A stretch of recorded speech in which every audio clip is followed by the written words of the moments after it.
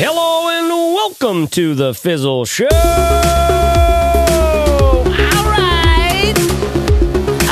right. Hey everyone, this is Chase from the Fizzle Show, where every Friday we publish another conversation about the art and science of supporting yourself doing something that you care about.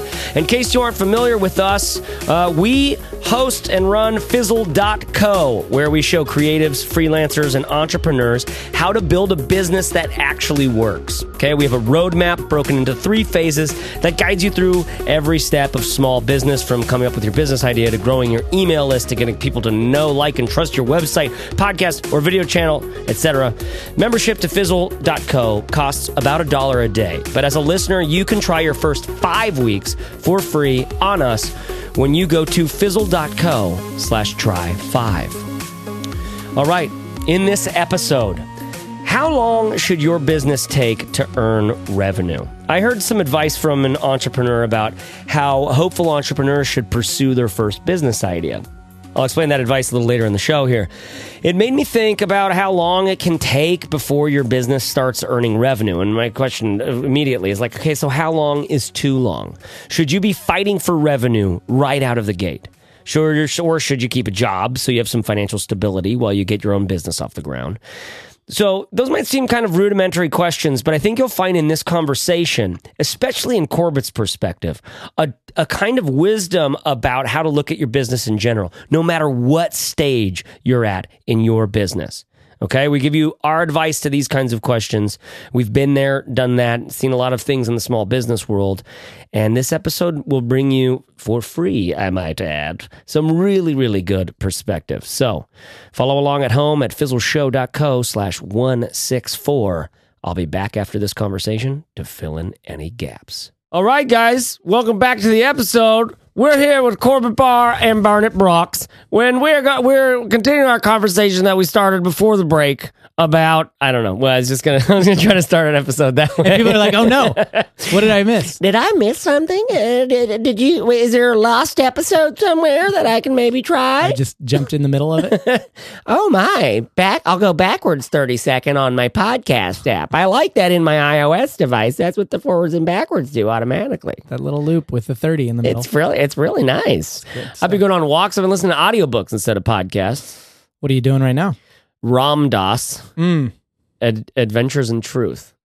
Not to be confused with Rom Toms. That's a bar in Portland. Yep, that's a bar, and not to be confused with any other thing but Ram Dass, I guess. I was looking for something and I couldn't find it. Yeah, so I'm listening to that, and I'm like hippieing out over here. I'm loving it. It's awesome. Good. It's powerful stuff. More than usual. What are you guys listening to right now? Are you doing podcasts, audiobooks, NPR? Yes, I've got lots of NPR going on in my life right now. Do you really? A new one called Embedded. It's pretty good. Yeah. Been listening to the NPR Politics podcast recently. Been re-listening to Seth Godin's Startup School. I was looking through my feed today and I realized I have no business podcasts in my subscriptions right now. So I was like, oh, that's a good feeling. Yeah, it was great. Oh, well, I do have Startup, but that doesn't count. I find myself going in seasons like kind of away from business, and then I'll come back into it and away from it. Yeah. Stuff. I listened recently to the Bill Simmons podcast with Louis C.K. that you recommended. Yeah? That was great. You liked it, right? That was great. Oh, I think the way that guy's thinking about stuff is way different than I can imagine. Like Bill Simmons seemed pretty good. Like, I might need to go listen to some other Bill stuff. Simmons had a great ad before Game of Thrones last night for his new show on HBO. Oh, really? It was just like it was on HBO? All of his contrarian beliefs about sports in one ad. It was awesome. Wow. And then at the end, they were just like, we're going to talk about Game of Thrones after this? Well, it was like it was an ad. HBO always does an ad at the beginning of their shows for one of their other shows. So this one was just promoting Bill Simmons' It's crazy to think about that business model, right? He got the boot out of ESPN and Grantland, and then they just launched a new podcast network. But a new publication thing that's like on society, culture, in relation to sports and all that. Wow. The Ringer or something else? I don't remember what it was. Yeah, The Ringer. He's got a lot going on. Well, at least that's what he's calling his newsletter something or other. Something or other, yeah. So anyways, we're listening to crazy stuff. Yeah, there you go. And your podcast listener, you guys are listening to stuff. Let us know what you're listening to. This is episode 164, so you can go to fizzleshow.co/164. If there's a new podcast or something that you're listening to, I'm always curious to hear what Like, because it changes. It comes in seasons. It comes in waves. And now that I've been watching this for probably 4 or 5 years now, just like what people are listening to in podcasts, it's kind of interesting because it's really like, I think a lot of us are used to thinking of podcasts as this sort of like new media on the block. But dude, now, it's established. Yeah, and it's in the blood. Podcasts. Yeah, it's in our habits. It's what we expect. And I don't even commute. Like but I still listen to podcasts all the time. Yeah, you make time. But I don't. I like it's getting bad. I don't get to listen to as much as I'd like to, and now I have to get. Remember when with your tweets when you could have been a completist? Yeah. Like you used to be able to read every tweet. Yeah. And then it like became to the point. Now where you it's like, no, I just see what I see when I'm there, and then I go on. Yep. So I got that going for me. Listen, so what I want to talk to today, this is an interesting conversation. I'm very curious. I haven't let Corbett, I haven't given him any insight on what we're talking about yet. So this is going to be news to him. But basically, you gave Barrett some insight? Well, we were talking about it on the back porch. Yeah, but it's not the kind of thing I'm flying blind here. You're flying blind. But it's something you already have a lot of opinions about. We all kind of do. I saw this Gary Vaynerchuk video, and he's just freaking everywhere. And I can't tell if I like it or hate it. You know what I mean? Because it's like I'm both parts loving it and just going like, ugh. So, but there's this guy on the street, and his question is like, hey, like, what's the best way I can right now, like hustle or do my thing or like make a thing? What would you do if you're starting from zero? And Gary Vaynerchuk said, I would get a job that in loosely like around the sort of area, the industry, the niche that I would want to create my own business around.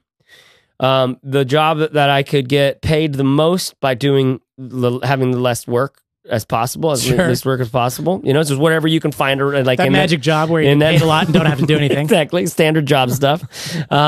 And I would then that's your day job. That's almost like your morning routine before your real job starts, which is you work on that for the 2 to 5 hours a night that you can, whatever. Yeah. And that way you have that financial security while you're doing the thing. Yeah.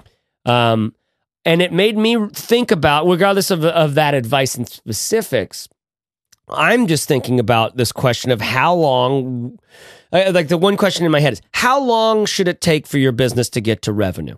Right? And because what I like about that question is it forces us to think about, well, what's your goals? Like, what are you trying to do? Are you trying to just get to revenue really fast? Or are you trying to make something that can last a really long time? Right. Are you trying to find something that you really, really love? Or are you trying to find something that's really, really profitable? Are you trying to find something that you're not going to burn out about? Or are you trying to find something that's going to last for you the rest of your days? Right. All of those big questions that I find us when we're building courses for Fizzle, when we're talking with Fizzlers. This came up on office hours. Every week we have a thing called Fizzle Friday where anyone who's in Fizzle, we do basically these big group coaching calls. And everybody has access to that in Fizzle, and they can pre-submit questions or ask them live on the call, on the webinar. And one of the questions was, hey, I've got these 2 business ideas. One of them I really enjoy, I'm interested and excited about, but I can't really picture how it's going to make money that easily. The other one, I can definitely see how it can make money, but I'm not as excited about it. What should I do? Right? And I just think that's such a big question. So thinking back so what I love about you, Corbett, is you're so analytical about this sort of stuff. You're the first principles. We always talking about this Elon Musk Wait But Why articles, which again, if you haven't read them, we're going to mention them again because they're really super. They really get me thinking differently about my own life. And that first principles kind of thing about starting your business, you kind of get to ask these questions and not be wrapped up in like, am I a good person or am I worth it or am I going to make it, as much as like, what do I want? Right. How do I want this to go? So to me, it's like, what's more important, like revenue now or enjoyment for good? How long should your business take to earn revenue? These kinds of things for people starting out who are thinking about, they're not thinking in these terms. Do you know what I mean? It took me a decade to be able to think in these terms, right? Because I'm not a very analytical person that way. I'm not Elon Musk or Patrick McKenzie or people who think in those ways first. Well, that would be a stupid thing. Haven't you thought that through? And I'm like, no, I'm still trying to get the world to like me. Right. So I would love to open up that conversation today. So to start with the second question around, do you want to do something that you enjoy for life versus something that puts money in your pocket sooner? Right now, yeah. Is that revenue now or something you enjoy for good? Yeah. So to me, that's one of those things that you have to experience in order to really understand. You have to build a business around something that you end up not liking in a couple of years to understand the importance of really liking the topic. Sure. But it's also a moving target because, you know, if your first business, you start in your 20s or whatever, your interests and your life changes so much over those years that you might get a few years into it. And even though you were committed to it in the beginning, you end up not liking it later. Yeah. So you kind of have to go through it. And then also it kind of becomes a luxury of once you're better at building businesses, then you might have the luxury of pursuing something that you care about more. Yeah, and because you have the ditching this or letting it go on autopilut and then starting over and then again. letting that thing that you don't like so much anymore fund the new thing that you're going to work on. So I don't know, like in the beginning, if you can necessarily tell someone if they can have this conversation with themselves about, I need to choose something that I really enjoy versus I need to choose something that's going to put money in my pocket, because they're probably in a position where they need money more badly than somebody who's been through the around the block a few times. Yeah.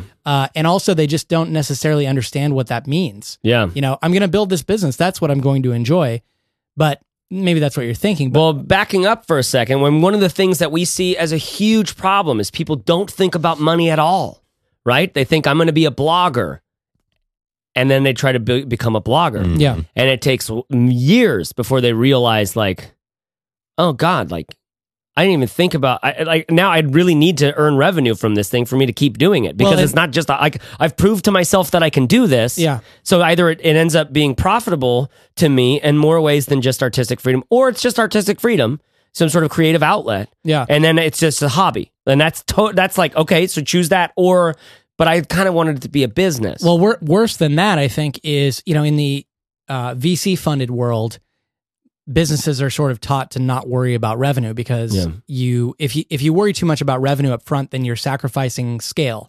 And scale is really what you want. So a lot of businesses, even Amazon today, operates at a razor thin margin. They basically don't make money because Jeff Bezos wants to dominate all of his markets and pour everything he has back into the business. Yeah. So in a lot of cases, in the VC-backed world, people are taught just to worry about building something that people love and that takes off, even if it's losing money, because you can just raise more and more money. Yeah.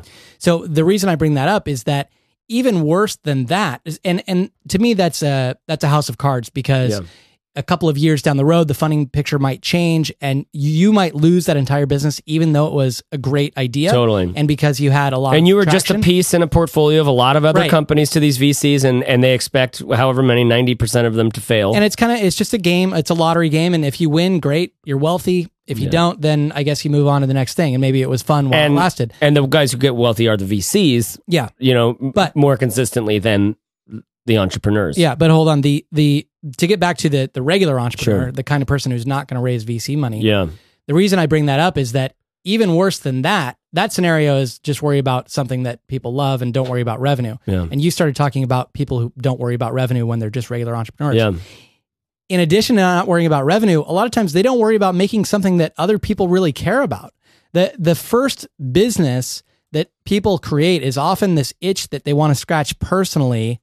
They kind of just want to go through the motions and see what it's like to build a business. Yeah. But they don't really think about, how do I make something that is integral to other people's lives, something that really grabs them. And that's the makings of a business that can create revenue. Yeah. And without that, you called it a hobby or like a fun side project, but really it's just something for yourself. Yeah, yeah. Because other people don't care about it. And I don't mean those in derogatory terms at all. Yeah. Like I think of, I'd like to try stand-up comedy. That's just a hobby. That's like not like, I don't want to travel around the nation playing stand-up shows. Yeah. I just want to see if I can do it. I want to scratch that itch. I want to have some fun doing that. Yeah. I think that's the way that I would think about creative outlets. I paint in my garage. You know what I mean? And a lot of people, I think, are playing business, kind of like you play house as a kid or whatever. It's like, I just kind of want to feel what this feels like. It's not necessarily, something that's going to make or break the rest of my life and career. You said big mistake. I was like, big mistake, not worrying enough about money early on if you're thinking about doing an actual business.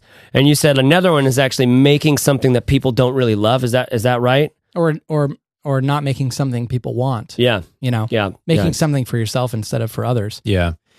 So Chase and I were sitting around chatting about this, whether we wanted to talk about it on the podcast. And one thing I brought up that I would kind of wish for everyone almost is before they dive in with their wholehearted business idea that's going to be the thing they love forever and ever, I'd almost wish for everyone that they just create some little thing using knowledge that they have that other people want and just put it up on Gumroad or wherever and just sell it and just make your first dollar. Just make your first dollar and get that out of the way. Doing anything, not a business, a product. Just make any kind of product. Yeah.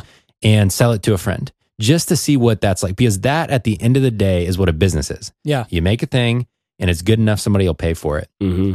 And in some ways, like just getting over that hurdle and realizing that's how simple it is to make money, I think would be very valuable for a lot of people because now they understand that once they get to the point where they're doing that thing that they're going to love. I always say it changes the way you look at what's possible. Yeah. It really does. It shows, it's like, you only see this one bit of the spectrum of light and over here is like ultraviolet and over there is microwave or whatever. It just gives you like access to those things that you couldn't see before where you're like, oh man, that would be a good business. Oh, that would be a good business. Well, that one. I love this concept of, don't build a business, build a product or a service, build a thing for sale. That is a really helpful, because in people's minds, a business is this like big, complicated thing. And you feel like the activity of figuring out your business structure and choosing where your office is going to be and who you're going to work with and all that stuff, you feel like that's work towards building the business and earning revenue, but it's not really. The only thing that matters is, can I make something that people are willing to pay for? I was looking at different websites on topics around like how to build a business and stuff just to see what people had to say today. And I stumbled on the SBA website. Like if you Google how to build a business, one of the first results is Google now shows like lists in results. Have you seen this? It's like 10 steps to blank. And they show those, they pull them from a blog post and put them directly in the search results. Yeah, it's crazy. And the one that shows up for how to build a business. That is just cutting in, man. I know, it's amazing. The one that shows up for how to build a business was the SBA's 10 steps to build a business. And it is utter garbage. The stuff that's in that list is all busy work. I gotta find it. That is not going to get you anywhere closer to creating something that people love and are willing to pay you money for. It's like a very regulation-oriented kind of thing where you can just tell it came from a government agency kind of deal. Yeah, or some professor in college teaching entrepreneurship. In the abstract. No, I love it. Happens when you're starting 10 steps to build a business, okay, from the SBA. Number 1, step 1. Write a business plan. A long one. Okay. Use these tools and resources to create a business plan. Yeah. Step 2, get business. Hold on. While you're reading this, I want people in the audience, listeners who know us and what we talk about, to think about what is missing most from this entire list of 10. Okay. Think about what is missing. I'll just read the headlines, okay? Step 1, write a business plan. Step 2, get business assistance and training. Step 3, choose a business location. Step 4, finance your business. Step 5, determine the legal structure of your business. Step 6, register a business name or doing business as. Step 7, register for state and local taxes. Step 8, obtain business licenses and permits. Step 9, understand employer responsibilities. And step 10, find local assistance. I think that's amazing. Are you kidding me? Seriously. It is. It's very classic, man. It's classical. And then the SBA is the one that reports on like what percentage of small businesses fail. Yeah, right? They're like, hey man, we've got some resources. I don't understand why you guys are failing so much. Because did you do step 10, find local assistance? So there are 2 like huge gaps in that thing. Yeah. What are they? Well, make something people want, like finding out, or like just make something. Period. like finding out what the heck the market is going to bear. Right. So so building something. Yeah. Like, there's nothing about creating a product in there. Yeah. The second thing is selling something. Where do you talk to customers in that? Talk to customers. Yeah. Where do you? That's kind of what I was getting at. Like how do you know like there's the market's going to bear anything like this? This is all me stuff. Yeah. You know, which is it's fascinating actually when you think about it this way, right? We're talking about building a business, and the first thing that comes to mind is like, what am I going to register as? An LLC, an S corp. I could, and have to keep some company notes if I was an S corp, but a little bit of a better tax credit, right? break or whatever. So, and then step 4, finance your business. Just like, hey, do that. Make sure you do that before, you get the legal structure, finance it somehow. I like all of that. At the same time, though, they get involved. They handle so many of the important sort of things like, registering your name, structure your tax entity and stuff like that, state and local taxes. Which are like, okay, those are the things that they think about a lot too, but like none of it is important. Yeah. That's the thing. Being people who have built businesses, none of this is important. Write a business plan is like, and I all of these are links. They probably have more resources in as you go deeper, but the write a business plan will be like, first of all, find something that people are willing to pay for, and that you can be very different from any other competition out there, and that potentially you can own the market on this thing, and right. that they're, you know what I mean, that you can charge a high enough price that it's profitable. Right. Do that. And then write about it. Mm-hmm. Yeah, do you know what I mean? Build a very complex financial model about how this is going to work over the next 10 years. Yeah, and it's all fantasy and conjecture and guessing. Yeah, but these are the steps you got to go through. But none of these steps make you successful. Yeah. That's I think a big difference between, that's why we started Fizzle in so many ways, because really, if you look around, this is all the traditional business stuff is like this, you know what I mean? Great. And so to talk about the things that actually matter instead of just like, well, should I be an S Corp or an LLC, which doesn't matter at all. Yeah. In terms of, can you make something that will be successful? Here's a little secret. You're already a business. Yeah. Welcome you to can sole replace it with like three steps. Talk to a few people that might have a problem. Build a product that solves one of the problems and sell it. Yeah. That would be like an alternative way to look at it. Yeah. And you're already a business. You don't have to file for anything. Totally.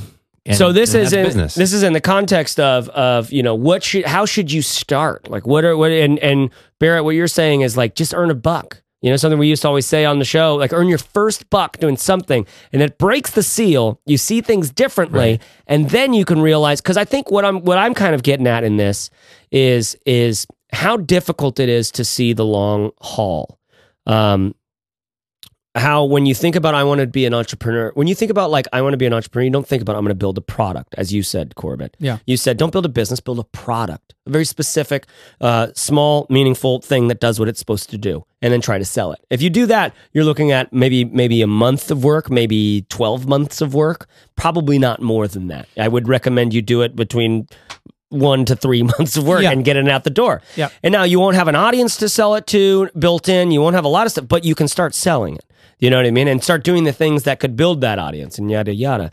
But in the context of this sort of Gary Vee, the guy asking Gary Vee, like, hey, man, what should I do? Like, what's the first thing? What would you do if you were starting from scratch right now? And Gary Vee says, like, get some financial security from a job that you can sort of slack off at. Even better if it's loosely related to the thing that you want to be doing. So you're learning some stuff while you're slacking off. That's solid advice. I think that's super solid advice, right? Because how many times do we go like, I need to do it. And that means I'm going to burn the bridges on all the sides and I'm going to go work by myself and do the thing and that I'm going to really need it. And how many episodes on this show have we done where somebody's like, I have 3 months worth of runway. Yeah. And those never work out. No, it's really, because why? Because as the great Bill Murray says, you do your best work when you're relaxed. You do your best creative work, and building a business to me is extremely creative when you are relaxed and thinking like yourself and not working from a fight or flight sort of thing. Like our episode on anti-hustle is like, one of the things built into that to me is just like, you don't hustle too much because you stop being creative and you start just being clingy and needy, And that's one of your biggest assets, is seeing things as possibilities instead of as threats and being afraid of them. Yeah. But it's an interesting, I don't know. It's just, to me, it's like, I'm thinking about someone out there. I'm thinking about a listener out there. She's analytical enough, creative enough, and she knows she's talented enough. I think a lot of us are in this boat where we're just like, I know that I'm good enough. Like I can do just about anything I set my mind to. I can do it. Like I'm not going to be faster than Usain Bolt, but that's not something I want to put my mind to. Right. You know what I mean? I know that I've got what it takes to do this stuff. I'm concerned that I know that I don't know the playing field enough to feel comfortable about how exactly to get started and what's the best way to get started. How long should I allow this stuff to take? What I should anticipate and expect. What would be the sort of like the way that I would schedule and put this, like if I was starting from scratch to see if this was a possibility. And this is an honest question I want to ask right now to you guys. Like imagine that you're seeing her out there. She's bright. She's got it. She could totally do this. But she doesn't have her audience. She doesn't really know the topic yet necessarily. Yeah. She's like kind of just like got this goods. So I think inherent in that, like when you're saying, I feel like I'm good enough, like I can make this work, blah, blah, blah, like I'm talented enough. Like we had an episode where like, how come, if I'm so smart, how come I'm not successful yet? Yeah. Right? So great. Yeah. So inherent in that is this problem where people feel like, if I'm going to start a business, it's an all or nothing proposition. If I'm going to do this and I'm talented enough, then it's going to work, right? If I prepare enough and I talk to enough people, then it's going to work. I just have to slog through it. Yeah. And I'll come out the other side.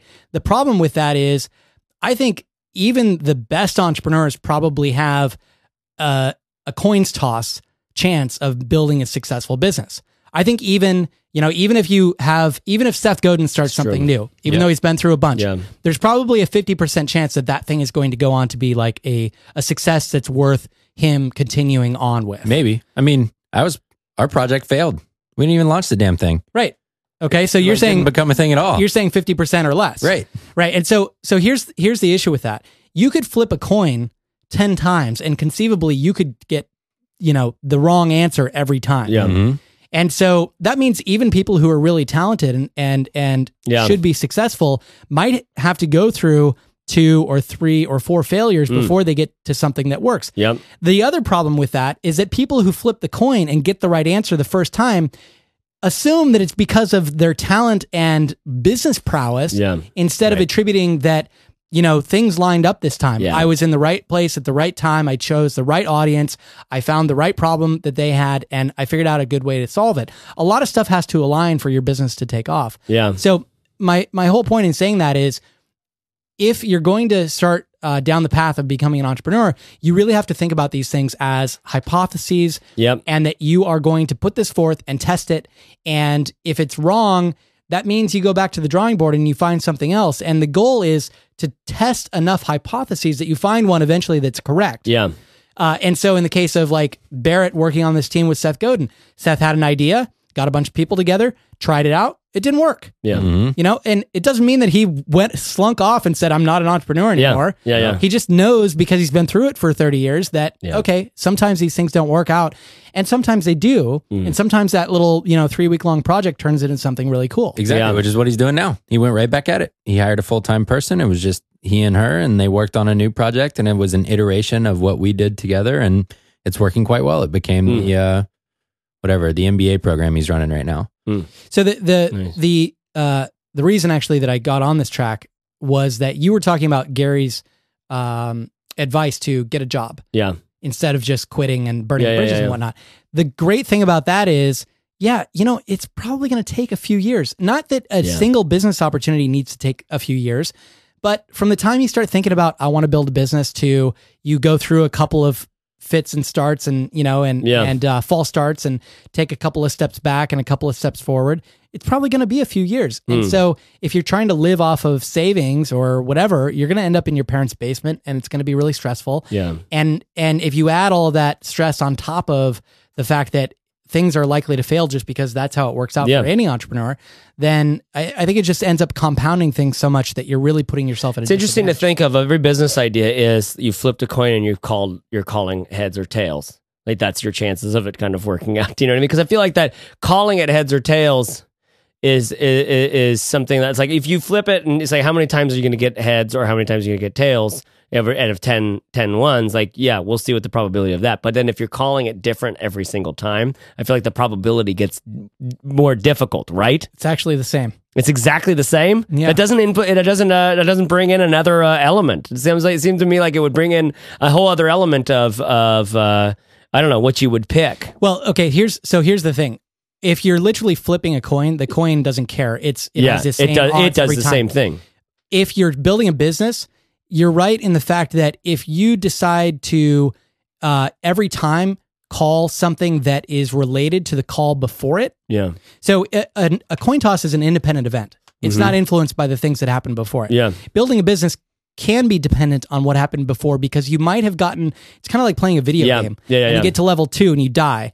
And now the next time you go through it and you get to level 2 and you're like, oh, I saw you, bad guy. Yeah, and I know you. I know you know you. where that's Right. waiting. So so you might get a little further each time. So that's where you do probably end up having better odds after you've been through the ringer a few times, unless you scrap everything and you decide to join a completely new industry. Yeah. That's where you might have trouble. Yeah. You know? But even then, there'd be some bad guys you've seen before. Yeah. You know? And if you're Elon Musk or someone, then you bring to it not just your knowledge of how to build a business, but now you bring the full weight of your reputation, of everyone that follows you, of all the investors who are willing to give you money without seeing a damn thing. Sure. So you do improve your odds over time. And it's interesting though to think of every initial business as a coin toss, and you're calling it. You're saying like, I think this is going to show up heads. Yeah. And not that you have a 50-50 chance of it working or not, but just that there is so much uncertainty involved that you're maybe this kind of flies in the face of the maybe this is why it's so challenging, is because in the American ideal world, right, you just like pull yourself up by your bootstraps. You just, if you work hard enough. Yeah. And that is the case for most of us as employees, isn't it?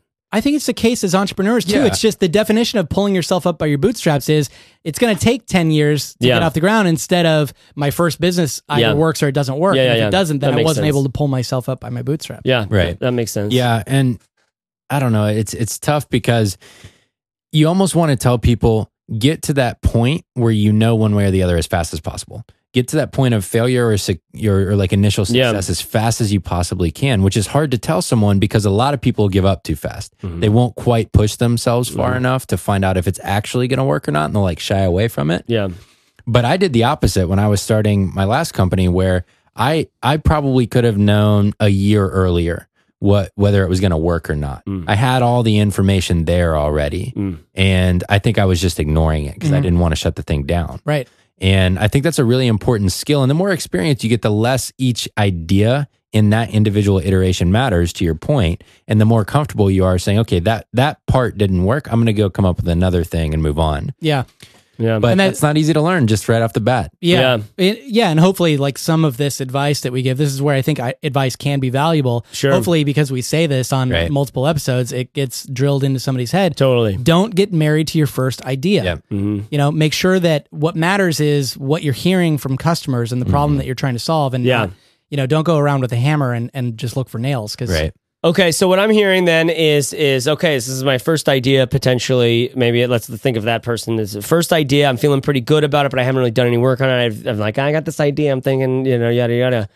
Then thinking about how you would pursue that, it's kind of like, don't quit your job. For most of us, it would be like, don't quit your job, right? Unless you're like, you've got some savings, or you're taking on funding, or you're whatever. What's a very small version of a product about this? And, you know what I mean? Yeah. And so, by the way, like if you do want to quit your job, and I totally get that. Well, yeah. I mean, maybe you have no choice. Maybe you lost your job or whatever. The next best thing is probably to start selling services. Yeah. Because they're really easy to get off the ground. I think there's a much higher chance that if you create a service, you're going to be able to sell it. Right. And it's sort of like apprenticing under a company, where you're trying to learn about what they're building. You are just apprenticing under that, at being in service to people, trying to solve some problem for them. So let's say, for example, that you love home audio equipment and you really want to create a product in that space. And you have some ideas and whatnot. If you wanted to get some money in your pocket and learn a lot about that industry, start a company that installs things in people's homes. Yeah. And then start asking questions every call that you go on, okay, so why did you decide to go with this system, and what are you looking to get from it, and blah, blah, blah. And you'll learn a ton from that. You'll be able to support yourself, and then you just give yourself this long ass runway to start building like maybe new brackets or whatever it is that you think is going to. It makes me think of the chef. Corbin and I went to a cooking class last night for my birthday. And there was this chef who he was on the cook side originally, like working as a line cook somewhere for a while, and he was heading to becoming a chef, and then he took a sidestep and started working at a butcher shop. Yeah, and I can create a story around, why he would have done that, because you're working so much with the quality of the meat that you're like, well, I want to go understand this a ton. Yeah. Because then he went off and started a restaurant called Ned Ludd in Portland, which ended up being a really famous restaurant in the farm to table movement, very spendy and killer. I've had one meal there and it was awesome. And you can see the through line. On that, like maybe it was just like a lateral, like maybe I'll go over here. No, I miss cooking, or maybe it was a more intentional sort of.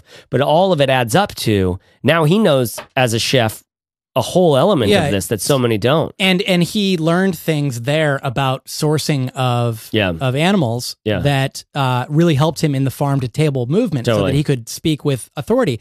Not many people in that movement have worked in like a commercial or like a mainstream supermarket. Where they have packaged meats and all that shit he was talking about. And his level of knowledge was like something that you rarely hear. Yeah. So it makes me think of, for all of us, like I think about this for myself and I realize like I don't have a good answer for this. Right now, I'm building Fizzle with you guys because I'm building Fizzle with you guys. Do you know what I mean? And I think we could all have like what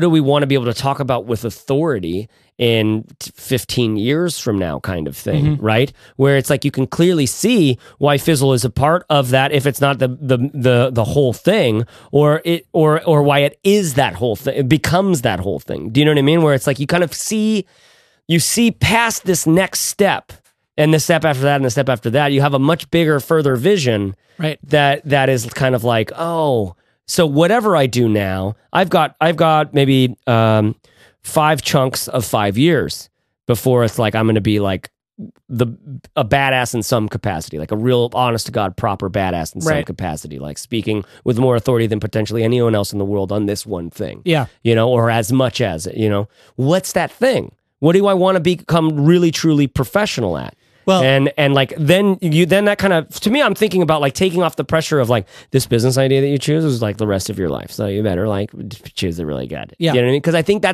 we all feel that and it's totally fake. And once you build it and sell it and get something out the door, then it's like, oh, this is just a stepping stone. And it's not just that pressure of like, I have to choose the thing that I'm going to do for the rest of my life. It's also the pressure that all those things that I want to do for the rest of my life, I have to do in the next 2 years. Yeah. For some reason, people feel like, I got to get it all done now. And they don't have there's this width, there's this length and breadth that you can bring to this that I feel like most of us aren't that great at bringing to it. And you get more perspective when you work more in the thing. But even still, like the more work you do, sometimes you get the closer and closer your face gets to the page. And so you can't really see what's happening, you know? So you started out asking like, when should the business earn revenue? Yeah. Right. So we've talked about keeping a job. Yeah. One that's in the industry that you want to be building something in. That's a great way to learn. Another is to offer services. In both of those cases, your goal is to get revenue in immediately, basically. And for most people, that's the reality. They're going to need revenue really quickly. Mm-hmm. Yeah. Most people can't spend month after month after month trying to build a business. And very few people have enough in savings to be able to spend as long as it takes to get a business off the ground. Mm-hmm. Well, and just real quick, a dirty little secret about quitting your job and then just saying, okay, I'm going to start a business is you got so much time and so little direction when that happens. Yeah. And in some ways, the constraint of having just a couple hours every week really helps you focus on what matters most when you're getting going and getting to that point where you've actually tested an idea and you're not just flailing about telling everybody that you're an entrepreneur now. Right. Because it's hard when you get out there and you've got 40 hours theoretically that you were working that now are all your own. It's really hard to figure out how to structure that time and use it wisely. Yeah. Mm-hmm. Yeah. But anyways, keep going. Sorry, I interrupted. He's just shaking his head going, I got nothing left. That's all I don't know where. Hey man, that's all I was saying. About immediate revenue. So like having a job or services and then. Yeah. So when should a business earn money is a lot of times that's dependent on your own personal situation. Yeah. My preference is you try to get the business to revenue pretty quickly because you could be just sitting on a ticking time bomb thinking like, oh yeah, revenue, it'll happen. And then you get like 18 months from now and you go, oh crap, like there's this glaring hole that I missed the whole time. Yeah. And this thing can't earn revenue like I thought it would. Yeah. So, try to get to that sooner. It also is very dependent on your own personal situation and what your runway is. Yeah. And this is why we talk about the minimum viable income. There's a great episode on this. There's a great blog post actually that Steph wrote with the worksheet. Totally. I'll put that in the show notes. About how to calculate what you really need to earn to survive. Right. And I think if you go through that and look at it, and instead of thinking about, what am I going to sell product-wise to cover that, if you think about what service could I offer to cover that minimum viable monthly income that I need, then you can start layering on products on top of that. It just makes it a much more realistic way to go than this big question mark black hole of what am I going to sell? How much am I going to charge for it? Who's going to buy it? All this kind of stuff. Yep. Yeah.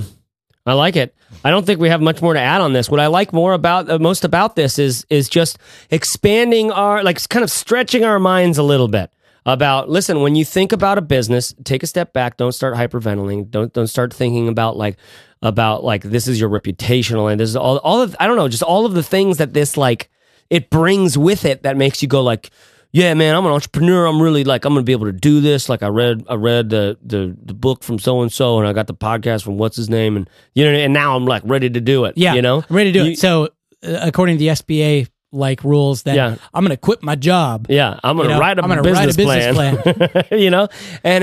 And this is a very iterative, the thing that I'm passionate about in this is just how artistic this whole process is. And I love that, how creative you get to be in it. I'm